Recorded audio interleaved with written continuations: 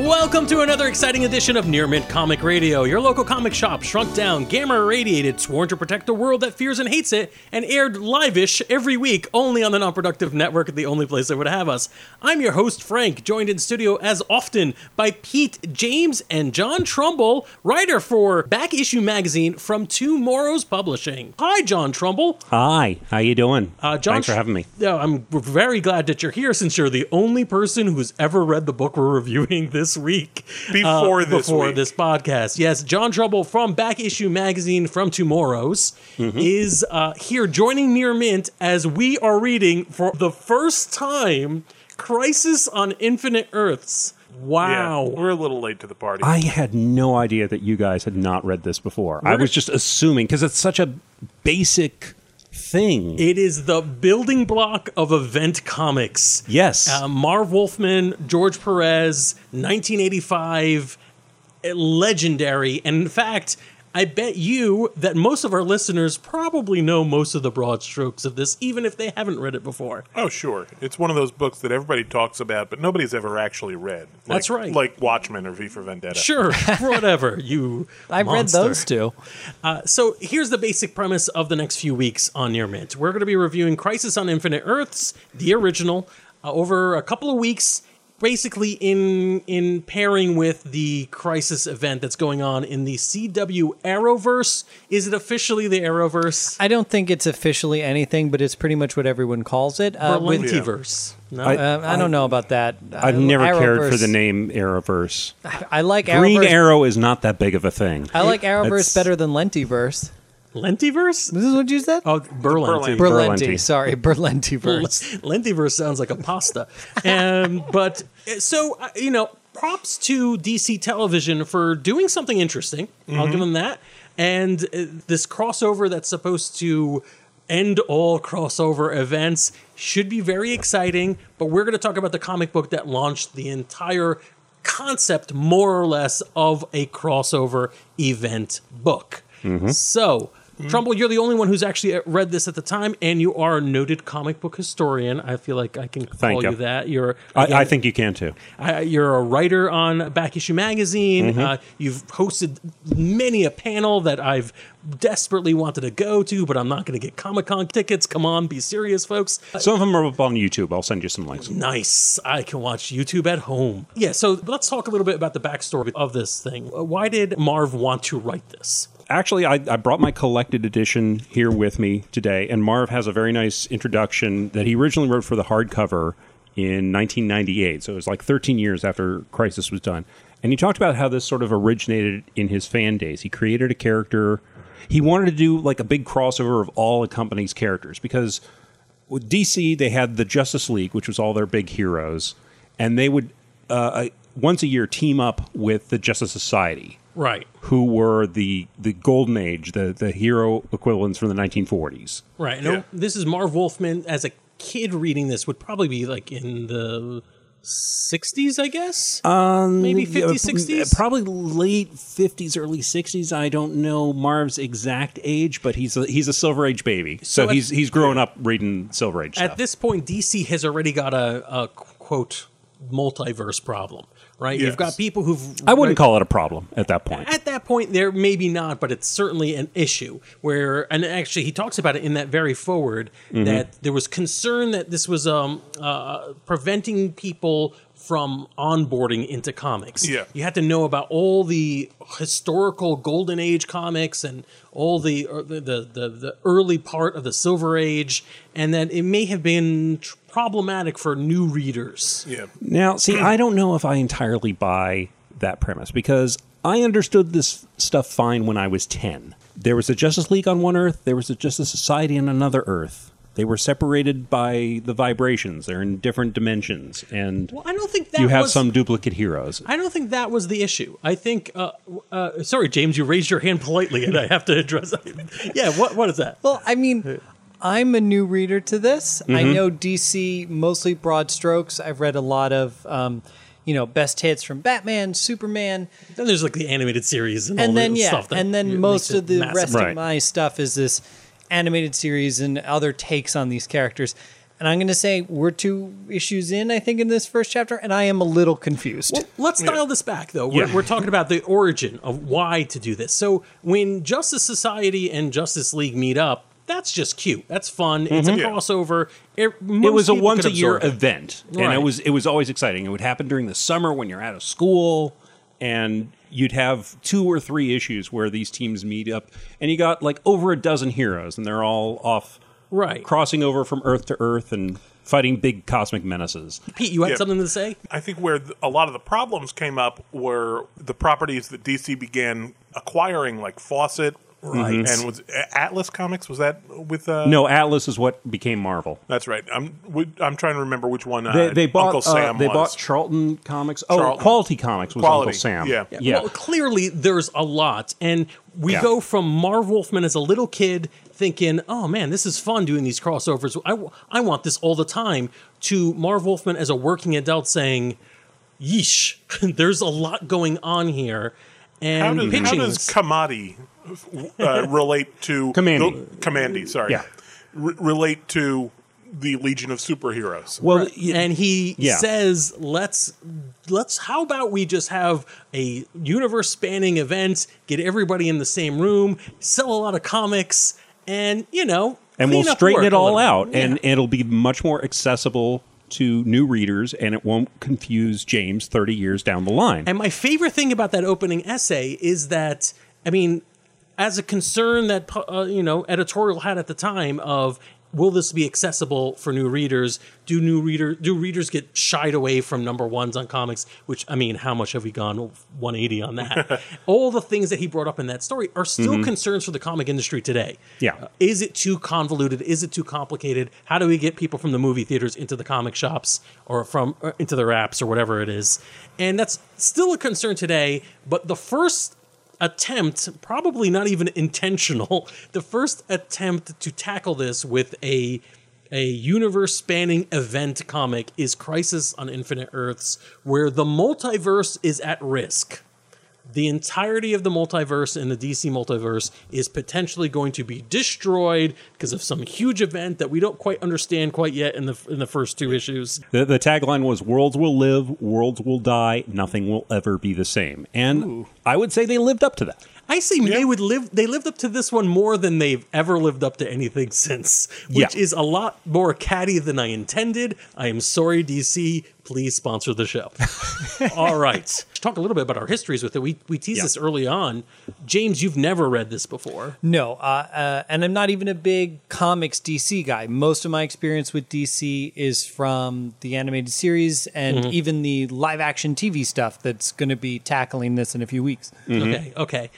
Do you know anything about Crisis? Did you know, or was the phrase just the broad strokes? I know that I know the phrase. I know some of the iconic imagery. I know that it was kind of the first big crossover comic, an attempt to kind of clean up everything DC had going on, and that's pretty much it. Pete, your idea was to do this. Yeah, and I've actually never read the whole series either. I'm as frequent listeners know, I'm a Make Mine Marvel guy. I got into DC initially. I started following a little bit around the Death of Superman and Nightfall, and Early 90s. sporadically. Then. Early 90s. So that would be 5-6 years after they wrapped this up. And this was already an iconic event from my perspective when I got into it. Oh yeah, and definitely. I'm aware of the broad strokes of the effect that this had. But I've never actually read all the events of the story. I, too, got all the broad strokes from reading at this period. In the mid to late 80s, I was a comic reader. I was mostly a reader of whatever my cousins would let me have after they were done with it. I was a hand-me-down reader, or whatever I could read at the stands in the convenience stores. Not even a comic shop. So this is part of the conversation in the playground. Everyone was talking about the broad strokes of what was going on, but I think I had to have been in elementary school at the time. It was a little early, but I never actually sat there and read anything other than a few out-of-place panels. John, what about you? I had already been a reader at this point. I started reading comics, particularly DC comics, in the late 70s, early 80s. And when Crisis hit, I was like 12, 13 years old. So I was perfect age for it. I was old enough to have an appreciation for what the old continuity was.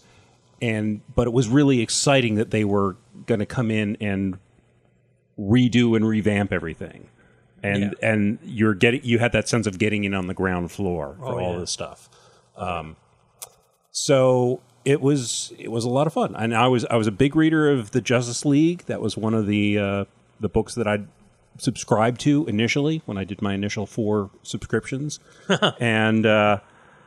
And so I was familiar with the Justice League, the Justice Society. I'd gotten a lot of background on some of these characters. So I was pretty well versed in what I needed to be versed in before I started reading this. And it was fun to reread this. It's an experience reading this book.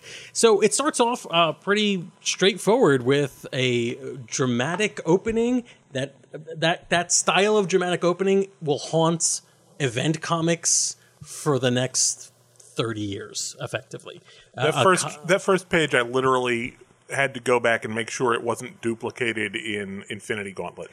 You know what? I looked it up. I looked up publication dates. I was like, how close were these two? And there's a good 5 years between the two, or at least between Thanos Quest and this. So, but yeah, it's this big sweeping look over. This isn't an annotated podcast. We're not going to go panel by panel, but the start is a good place to start, and it introduces reintroduces the concept of the multiverse and how something is not right and there's something going on. In fact, we immediately see a world being destroyed in media res. Mm-hmm. Worlds will be destroyed here. And interestingly enough, I did not expect this. The first world or universe or whatever that's being destroyed is a Earth we've seen before. Yes. Well, yeah, we absolutely. This is Crime Syndicate. Earth 3. No, that's the second one. There's a world destroyed before that. You're right. The very first one is unnamed. Right. The ones with Ultraman and Power Ring. In a splash page. Yes. And Superwoman and Owlman and Johnny Quick. They were basically an evil Justice League. Well, that's the second world. So the very first splash page is a world being destroyed. It's where we meet our Pariah, although we don't have his name yet. Mm-hmm. And I actually have no idea because we've only read 2 issues for this. I have no idea who Pariah is. No concept. I'm not sure if he ends up becoming someone later on. You basically get his basic deal in these first couple issues. He is a really distraught, whiny guy who goes from Earth to Earth just in time to see it destroyed, and he agonizes about that. With lavender hair, at least lavender in the recolor. Imagine, if you don't have this in front of you, imagine Adam Warlock with a vitamin D deficiency. Exactly. I almost thought he was like... Yes. I like that. I like that a lot. Thank you. I was like, this is Adam Warlock, kind of. Down to the Adam Warlock mascara. He's got the black around his eyes, and he's got the kind of poofy hair. One of the reasons I looked up the date, I'm like, is this really just a thumb the nose at Adam Warlock? Or is Adam Warlock a weird, like, no, I could do this less whiny? Time-wise, I never made a connection between the two characters before, but I can kind of see it. Yeah. So our first universe that gets destroyed, we literally know nothing about it.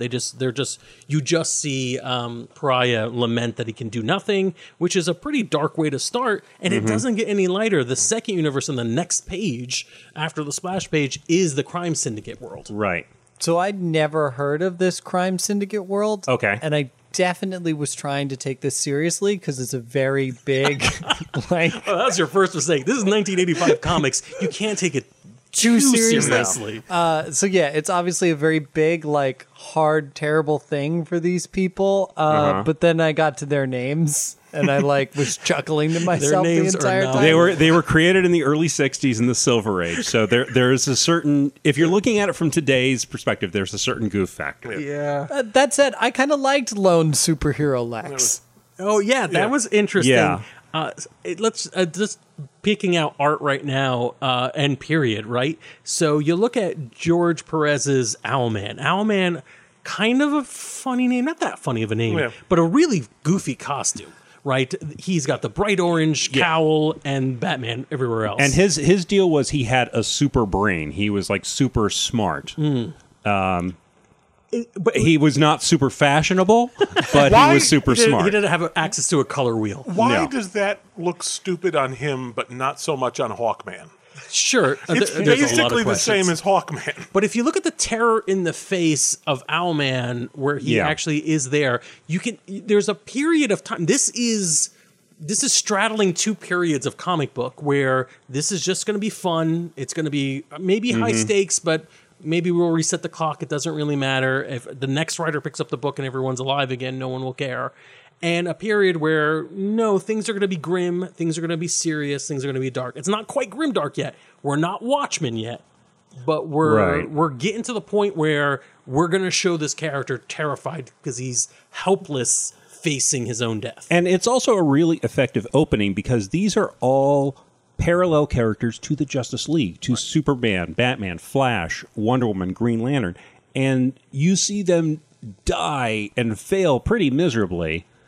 And that right there, that tells you this is something that could kill Superman, Green Lantern, Wonder Woman, Flash, and Batman. And Yeah, but so only the bad ones. The stakes are really high. I mean, It's a because great way they of- have the same powers and the same abilities. They do, yeah. Yeah. Goodness will save them. It's a great way to set stakes, despite the pedantic little kid screaming about goodness.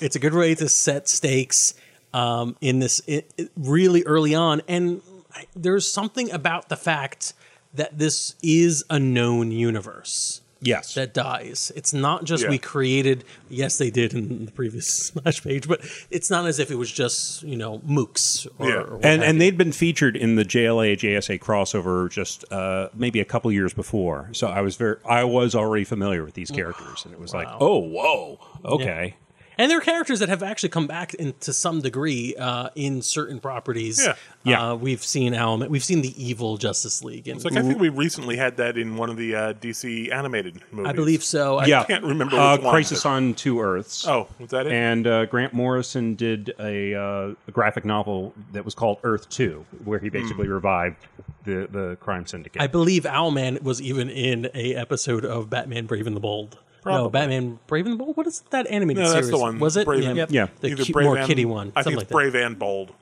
No, it was Brave and the Bold. Oh, okay. So yes, but we also have a moment of, I guess you're starting off a DC story, giving a Superman analogy, no, Parallel. allegory. Yeah, I was going to say, I don't know yeah. if anybody else Yeah. noticed this, but there were slight parallels between Lex Luthor sending mean? his son. How do you mean? How do you Well, mean? I don't understand. I mean, I think they that- do everything short of like actually playing the John Williams music from Superman the movie. Really? Because I thought I read that they did play that. It's penciled in notes. There we go. Yeah, play your Frank, it's in copy. the annotated, Hit play right? now. It's in the Yeah. annotated. Yeah, it's pretty. It's Because on the nose. we should back up and explain. On Earth 3, where all the heroes are villains, we have one single hero who in this world is Alexander Luthor, who's a nice scientist who's bald and has a wonderful red goatee. And in this universe, he is in love with Lois Lane, and we find out in Crisis 1 that they've gotten together and they have a young son. So I really liked this. I know Yeah. it's heavy-handed, but I liked it. I liked it a lot. We're talking about spanning periods. This is the time to be a little heavy-handed and get away with it. Yeah. Yeah, 100%. it was a few years ago. I was interviewing Jerry Conway, who's written like a ton of Bronze Age Oh, yeah. comic books. He's the guy who killed off Gwen Stacy, if you don't know.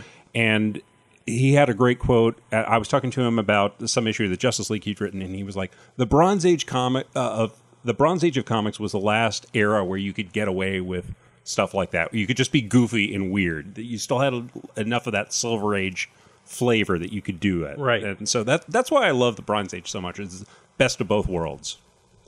Yeah, absolutely. And it comes across, and of course, the stakes also come across. When baby Luthor goes hurling through the various multiverses, eventually landing to our, I guess, protagonist at this point. That's all we know. The base of the protagonist, or into some JSL satellite. I'm not going to do the broad strokes. They here. beam him into the JLA satellite, but what they didn't know on Earth 3 was that the JLA had abandoned that satellite. Right. Yeah. And they were off in the rather underwhelming JLA Detroit team. Right. But they sent him to a dead satellite. Yeah. Oh, well, Whoopsie. the end. Which is the equivalent to Kansas. Anyways, ooh, no, this is where we meet Lydia, is what I believe she's Lyda. called. Lyda. Lyda. And before she becomes Harbinger, but very shortly before she becomes that. And she speaks to this unknown person who is, we will later find out in this issue, is the Monitor. Yeah. Well, she refers to him as the Monitor. Yeah, she now, says- now the we just don't see him. The Monitor, we DC readers, we kind of knew about the Monitor at this point. He'd popped up in sort of cameo appearances, and he was always this shadowy figure, and he was basically like a supervillain arms dealer. Yeah. He would sell weapons to the bad guys, or he would give them henchmen for a particular thing. And they'd been teasing this for probably a year before Crisis 1 hit. And the interesting thing is, it's despite that sounds like, well, this is just a recycled villain that doesn't quite fit the big scope they give him later. Apparently, Marv Wolfman had this in mind since he was the librarian back in his fanfic. He created him as a kid, Yeah. and he was like, oh, yeah, this is going to be a guy who kind of watches and monitors everything, and he's going to be called the Librarian. Which is every child's worst nightmare. Yes, I'm going to charge you 5 cents a day. You could almost... Okay, no hate mail from Noah Wiley, please. Or fans. So this, I like tracking the creation of this, because the Monitor obviously monitors the multiverse and is the one who's getting the heroes together to fight this battle of heroes and villains, just characters together. Right. We know that he was hinted at in earlier comics as an arms dealer who is, helping villains. And we also know a little bit about what Marv was writing for this. He was a librarian. Now, I think, in my opinion, the problem with comics in this period is that doesn't really track. The arms dealer villain guy who eventually monitors all the multiverse Yeah. and tells people that, oh, there's a crisis coming, doesn't feel like the same character. Not at all. And they kind of address it, if not in this issue, the next issue, I believe, is where they say, well, why were you dealing with all those weapons to criminals? He's like, never mind that now. It is such a hand wave. It is. And it is still one of the huge, in my opinion, one of the huge plot holes in Crisis why was he helping out all the villains and only the villains? Yeah, but I think it kind of makes sense if you dial the clock back and see what Marv Wolfman's writing process was. Starting off with it'd be cool, a villain who monitors all the other, like all the heroes, knows their secret identities, and he sells that information to other villains. You've got a person who is basically a monitor, someone who is paying attention to all this stuff, may stumble upon some information that is important, and that's why they becomes essential to the next story. But you could almost see the drafts happening in the background. So it's both fascinating and kind of a plot hole, but this is how the sausage was made. I think they do a little bit explain, if I can give Marv a little bit of a defense, that he makes a comment about he's been monitoring all the heroes and testing them. They do a good he said something like, oh, this was to add to my data or something like that. And it's just like, don't get me wrong, okay. this is the great part of writing in what's modern American comic publishing, is because you don't have control over the toys handed to you. When you get in charge, you have to make it work. And if you can make it work, that's what makes you a legend.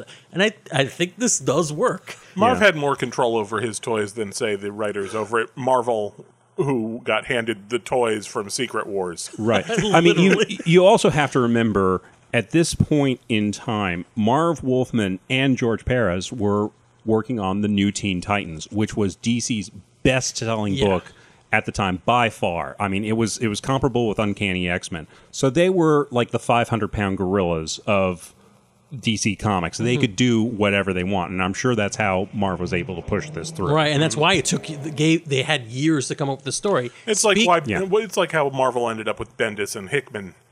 Sure. And comics we've been getting. Speaking of 500-pound gorillas, let's talk about the people that Harbinger goes out to. Oh, recruit. Nice transition, Frank. Thank you. Very good. We point out our transitions, I wanted ruining to make it. that one. No, James, go for it. that was... No, I lost it. All right, So- thank you. So these got to be characters that are familiar to you, James. Do you know Gorilla City? Yeah, You have obviously to I be know our- Gorilla You City. know King and Salivar? Well, obviously, I Salivar know is a Gorilla name I City. recognize. Yeah. Obviously, Grog is a name I Grodd. recognize. Grodd, sorry. Grodd is a name I recognize as far as Gorilla City. And I obviously assumed there would be other gorillas in Gorilla City, but that was pretty much it. That was all the gorillas. I know. Talking Gorilla City. gorillas, long and proud history in DC Comics. Very many. Like, they discovered at some point in the Silver Age that when they put a talking gorilla Yes, in a it comic makes book, sense. it sold Beautiful. better than. So that was one of the things that they did, and everyone had their own talking gorilla. So every just- every show on the network has a gorilla on it. That's just bad logic, though, because it's Gorilla City, not Gorillas City. Oh, I guess Yeah. that's true. It could just have been one. It's a gorilla. collective gorilla. So Well, it's not two Gorilla City, and you knew about two of them. So, Yeah. all right, this is enough gorilla jokes. This may be all the gorilla jokes we have for this episode. Tune in, keep listening to find out.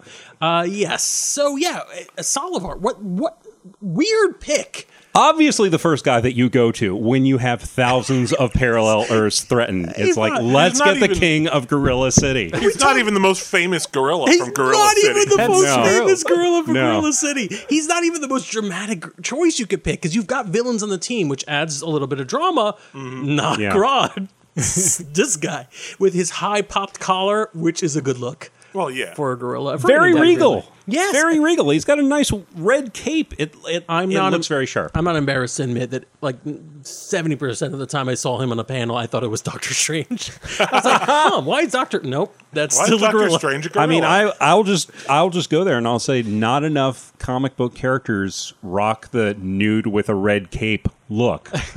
And I would like to see a little more of that in All right. comics. I A would little make more that of happen. naked characters with just red capes. I would Oh, say yeah. there's almost the exact correct amount of characters that are nude with popped red capes. Regardless, this isn't a weird choice. We're going to dial back a little bit right here. Yeah. Just for a second. Maybe I should have waited till the next character gets introduced. We talked about Secret Wars, right? Another Yeah. big, epic, sprawling. But by then, we already have a little bit of practice on how to do this kind of thing. And It was largely Embarrassing. a response to Crisis. but also a toy sale pitch, Yeah. right? This is here's the toys, Right. make the story.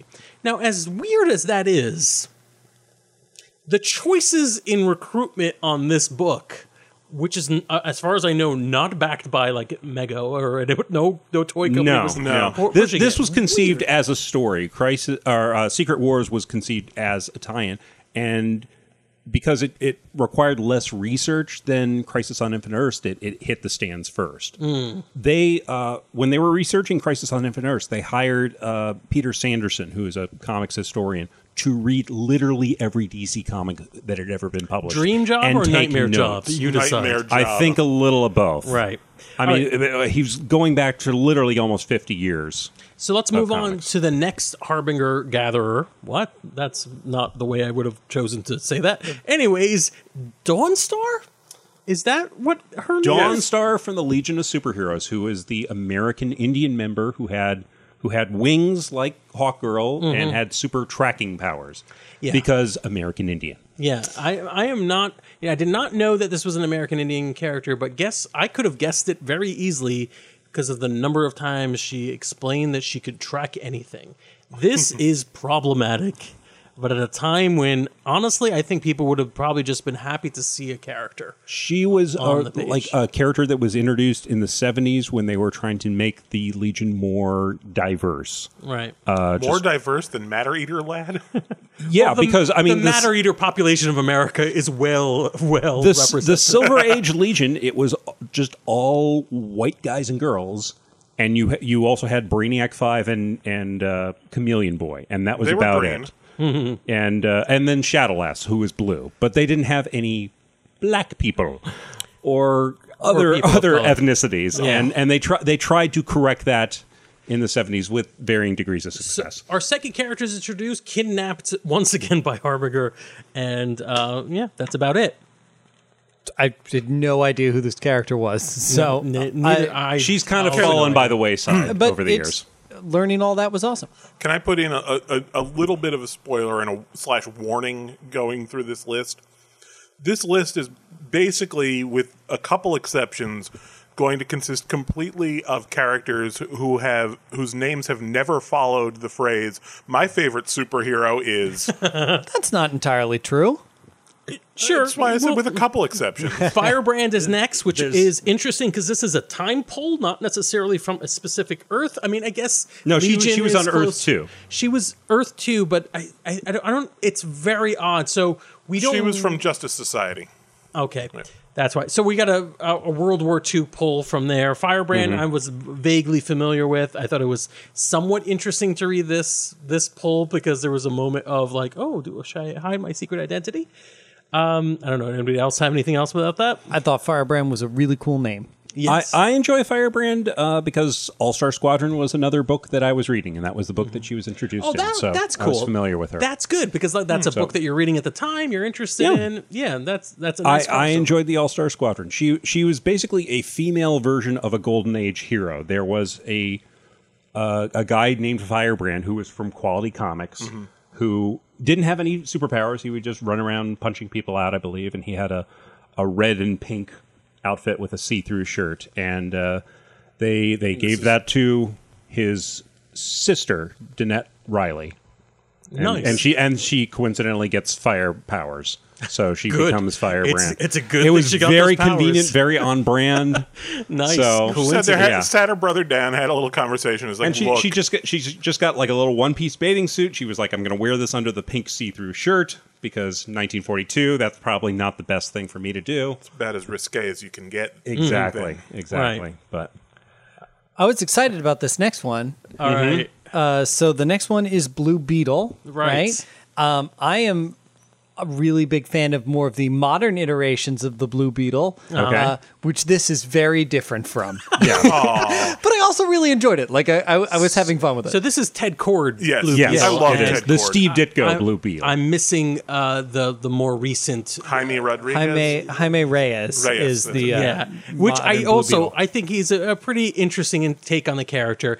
So this little factoid: this is the first time Blue Beetle has reappeared or appeared at all in a DC published Yeah. book. really I did not know Very that. first time he appeared in wow. DC comic book, and it was exciting because this was like the latest group of characters that DC had acquired because their what was his title? Executive editor Dick Giordano. He had worked at Charlton back in the day, so he had a great affection for these characters: the Blue Beetle, Captain Atom, Nightshade, Question, a few others.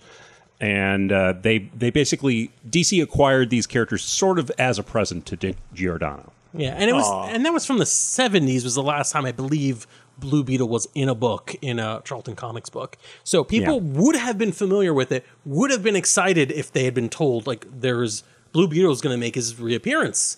Yeah. And when they did, they would have gotten effectively Ted Cord. They would have gotten the Beetle that they had known and loved and hadn't seen. In This years. was the character that Steve Ditko went on to do after he left Spider-Man in the 60s.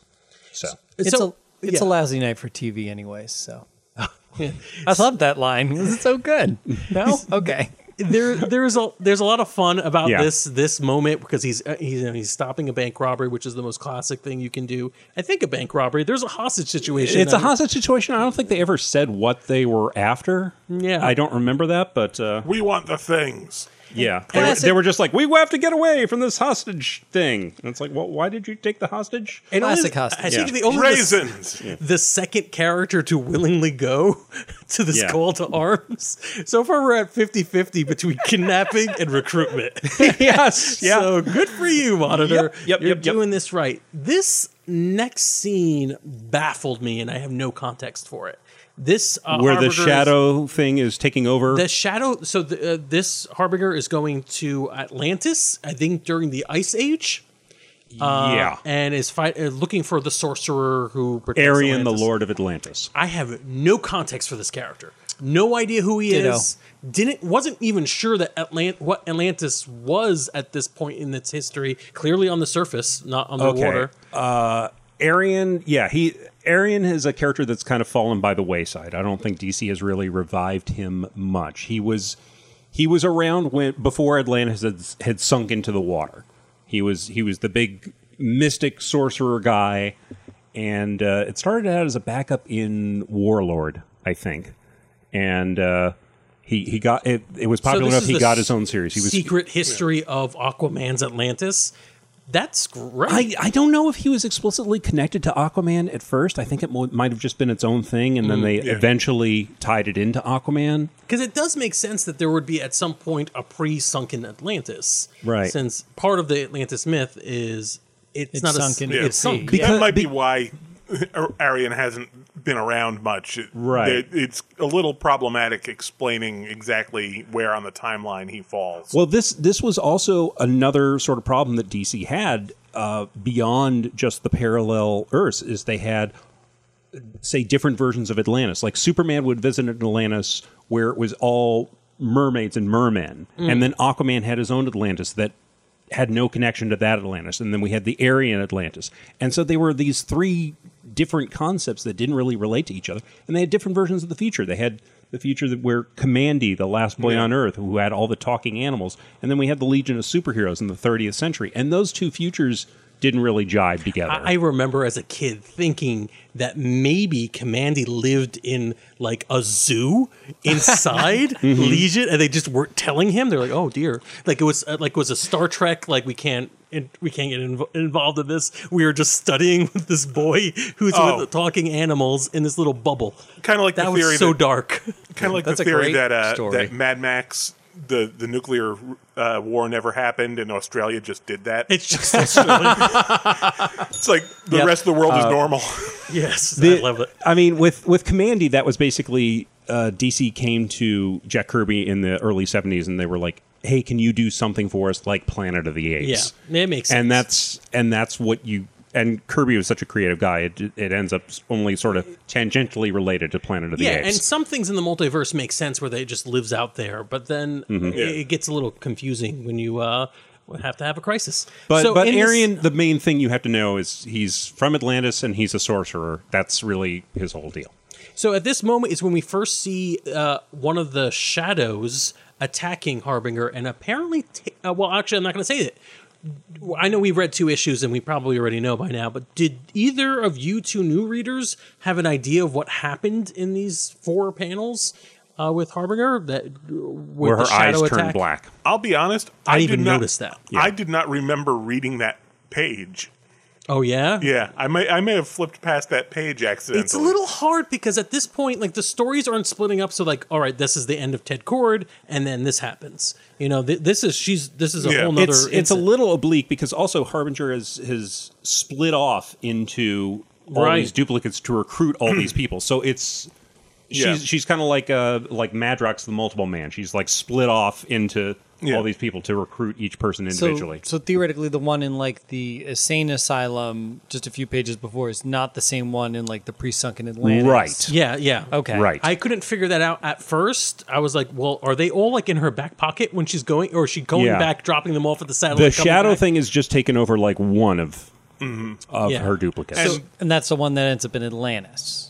I believe so, yes. Yeah. So effectively, what's happening is, and it's not clear, but Harbinger did split herself out, go out and recruit all those people. One of them gets infected and infects the whole. They do mention this. It's just a little confusing. You have to get 2 issues in before you're like, oh, that's what's happening. Although still don't know. We don't know why. We get the recruitment of Psycho Pirate, who is the weirdest villain that is constantly shoehorned as.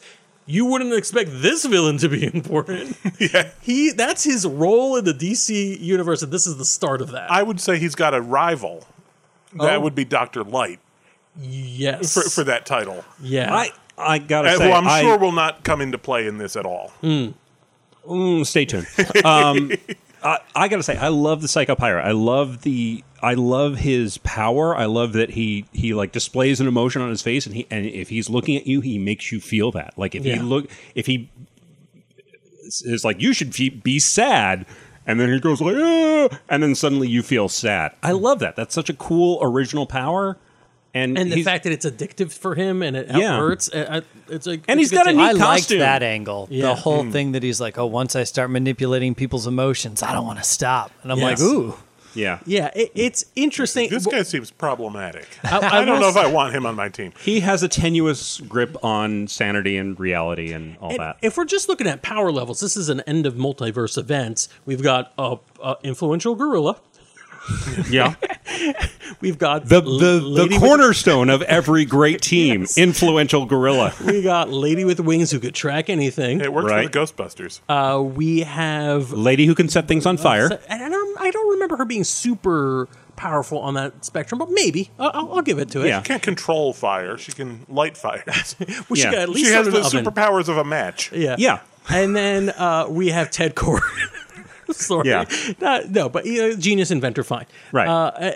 This is our first villain, straight villain. I guess we do have we didn't get the wizard from Atlantis yet, but we see her on her way. Yeah. So we do see our first straight villain in this, who, I mean, interesting, but it doesn't seem like the multiverse destroying event would have a lot to do with mildly And changing people's there's, emotions. There's another weird hand wave in the second issue where Harbinger says to the Monitor, she's like, why did we recruit him again? And the Monitor is like, the menace we face is one of emotion. And it's like, wait, antimatter consuming parallel Earths is a menace of emotion? It's angry antimatter. I don't know. I don't get that. And it's just Marv wanted the Psychopirate in the story. We're going long for the first episode because there's so many introductions. Yeah. We do eventually get to our wizard here. It's an interesting battle. First experience that Harbinger is actually maybe a little dark, although her dark eyes have now become bright white, so the coloring is very confusing in this. I don't have much to say to this other than, hey, look, we've got geometric patterns behind the hand of a wizard. I'm glad. That was his symbol. Yeah. With those intersecting triangles. And we go right into Firebrand. Firestorm. Firestorm. I'm sorry. We ready to Firebrand. Firestorm, the nuclear man. yeah. So Okay, we've got to have confusing name crossovers, too. Of course. Did we really need two fired people? So I've got two questions. Again, All right, I all kept right, track of James. this all just fine when I was 10. James. Yes. I've got two questions here. So my big introduction to Firestorm is from the Arrowverse. I'm so Sure. excited. about Okay. this. From the And Flash show. Yeah. He just has fire powers.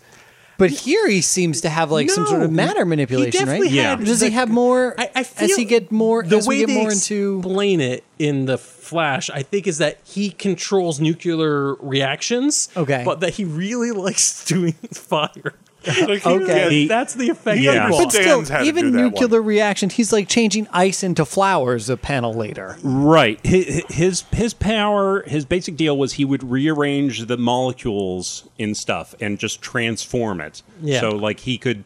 Are he there could, molecules in fire, though? Sure. Sure. he would just Okay. transmute stuff. So That was basically what matter, his deal particles, was. the whole deal. The second thing I have is this the first sort of thing with him and Killer Frost? I'm so glad this came up Because it's we're a thing doing in the this 'cause of Arrowverse, and as far as it's a thing in the CW show. she is a villain of his in the comic. Right. Yeah. I'm aware. I of. believe this is the first time they make out for a very awkward long period of time. Yeah, because Killer Frost, her original deal was she was very homicidal, and Right. she was like I believe a jilted lover of Professor Martin Stein, who was one half of Firestorm, because Firestorm's Okay. the two guys, Right, the two guys together. Ronnie right? Raymond and Raymond and yeah, and they merged together to become Firestorm, Mm-hmm. which was kind of a neat thing. And yeah, she was. There've been a few different versions of Killer Frost, and this is the first Killer Frost, if I remember correctly. It might be the second. This is There've been a few. super problematic. Oh, yeah. Yeah, they roofie her into falling. I get that, like, hey, we need you for some reason. We have a fire person, we need an ice person, Right. So you're the person we're going to use, even though we have a molecule person who could technically do both. But hey, we need you to be a little less killer. Yeah. Why does the emotion? First of all, why does Psycho Pirate's emotion of smile be like lustful after fire? What unwritten thing is there a slash fic for Psycho Pirate and Firestorm? He was Because shipping Firestorm I and love Killer it. Frost. If he just thought of that, he had his, could be a he's just good- writing fanfic in Arkham Asylum. Man, that is awesome. I want to believe that world exists. I'm trying to find the line. There's this one line in there where well, she's not that ugly. Yeah, he Yeah, does. yeah, It's like yeah. that's later on. Firestorm is like This she was might trying work. to kill me a minute ago, but she likes me now and she's making out with me. I'll go with it. Later on, when they're in the Monitor's base, he's contemplating it. Yeah. All right. Oh man. So at this point, all the heroes we get a beautiful splash page of all the heroes and many who we weren't introduced to, which we'll quickly touch on. Heroes and villains, I should say, Right. hanging out in the Monitor's waiting room, waiting to speak to who summoned them there. Yeah. And we get gray-templed Superman. Oh yeah, would you The like to go Earth through 2 Superman. We've got Geoforce. Geoforce From The Outsiders. Which are all characters I just learned about by watching the new version of the Young Justice. Teen Titans? Not No, Teen the Young Titans. Justice. Young Season Justice 3? anime, yes. Okay. Animated Okay. show, The season animated, 3. yeah. I Yes. just got all introduced to all the Outsiders characters and was actually just recently rereading their backstories. Oh, great. cool. Good. All right. That was a fun. So you're fun up to thing speed run on into. Geoforce. I am indeed up to speed on Geoforce. Cyborg's there, which everyone Cyborg. remembers Recently from read his wiki. cartoons. Yeah. The John Stewart Green Lantern. Yeah. Right. This was like right after Jon Stewart had taken over from Hal Jordan full time. Is that Polaris there? Dr. Dr. Polaris. Yes. Yeah. He was a supervillain. He had magnetic powers and he had multiple personalities. The only personality that's showing up now is bitch. He Yeah. is very, very. He was like a he's Jekyll and 100% Hyde that bitch. kind of Oh, guy. okay. But Yeah. yeah. There's Obsidian. Obsidian. I did not. Who, yeah. if I remember correctly, that's Alan Scott's son. Yes. Yes. wow. Alan Scott, the Obsidian. Golden Age Green Lantern. He was in a group called Infinity Incorporated, who were basically the sons and daughters of the Justice Society. Because the Justice Society, they were all the older characters because they originated in the 40s. So these were their kids who were in their 20s. And a character whom I've never met before, but whose name is the best name I've ever read. Simon. Simon. But with a silent P. in His the front, power with is the PSI. psychic powers. His power is that he likes to Oh. do drawings and they come to life. He is a psychic. He has an exposed brain, which is a good look on anyone. He has a little glass Yeah. helmet thing, and then you can see his brain, and he's got a ponytail, and he wears a long Ponytail. pink gown. That is the ultimate mullet. He is in total business. it might be front, more of a rat tail. Yeah. I don't know. Is it a party mullet? in I the don't know. back. Yeah. It is crazy, and he is my favorite character of all time. Yeah. Ultra mullet. Yeah, he was in a villain group called the Fearsome Five, who fought the Titans. Sorry, the other four didn't rate. Yeah. He was in a group with, let's see if I can name the others. Dr. Light, Gizmo, who was like this, who was a little person who invented gizmos, and then we had Mammoth, who was this big strongman Yep. type, and Shimmer, was that her name? He had a sister who also like transmuted stuff. Oh, I can't remember because she was not in the Yeah. Teen Titans animated show. They replaced her with somebody else. I and think her name was escapes me. Shimmer, and she had like That sounds right. Yeah, Yeah. All right. So at this point, basically, monsters attack. It's the shadows, these things that look suspiciously like the Monitor. Yep. And the heroes attempt to stop them, but can't really. And there's a couple awkward scenes between Firestorm and Your buns won't get a bruising. yeah. This was basically just Marv needed a humorous subplot in there. Yeah, so he got it. He was I am like, on- he did it. Did he Other- though? Other than the yes. problematic origin of this subplot, I am on board. it was 1985. That was still totally okay. it's Totally fine. get it. It's In fine. context, totally works. So yes, the Monitor finally makes his actual appearance. I like Nice. that he gets rid of the shadows in the most logical way possible. He turns on the lights. Yeah. As far as we know, That that's was pretty all he great. actually does. Yeah. So But a first great issue. great splash page with him. He's got a cool George Yeah. Paris costume, and he's a very striking looking character. So what do we think? First issue, were you on board? Were you signed up and ready for more, or were you like, "What did I agree to?" It was a little exhausting. I don't. Yeah. Is that the It's a right lot. way to It read hits it? you with a It's- lot. It's Yeah. a lot. I think I liked most of the second one a little bit more, just because we're done with all the the introductions and stuff. That being said, when characters I knew appeared, I was super excited. I'm like, oh look, an old version of Blue Beetle. I'm like, oh look, the original Firestorm and Killer Frost. Like that stuff was really cool. Yeah, I would agree. I'm going to say I find reading this to be a chore. I find the storytelling very tedious. I'm not as a person who was not a big DC fan, not a big devotee of these characters, I find that I'm not given a reason to care about most of them. And honestly, it's definitely at this point, I would not continue to read this if we were not doing this show. Yeah, it's. I wonder what your opinion would be at the time. Like, there's sort of a sense of, oh man, I don't want to be left out because this is supposed to be a big event. Yeah. But there's so much setup in this and very little emotional.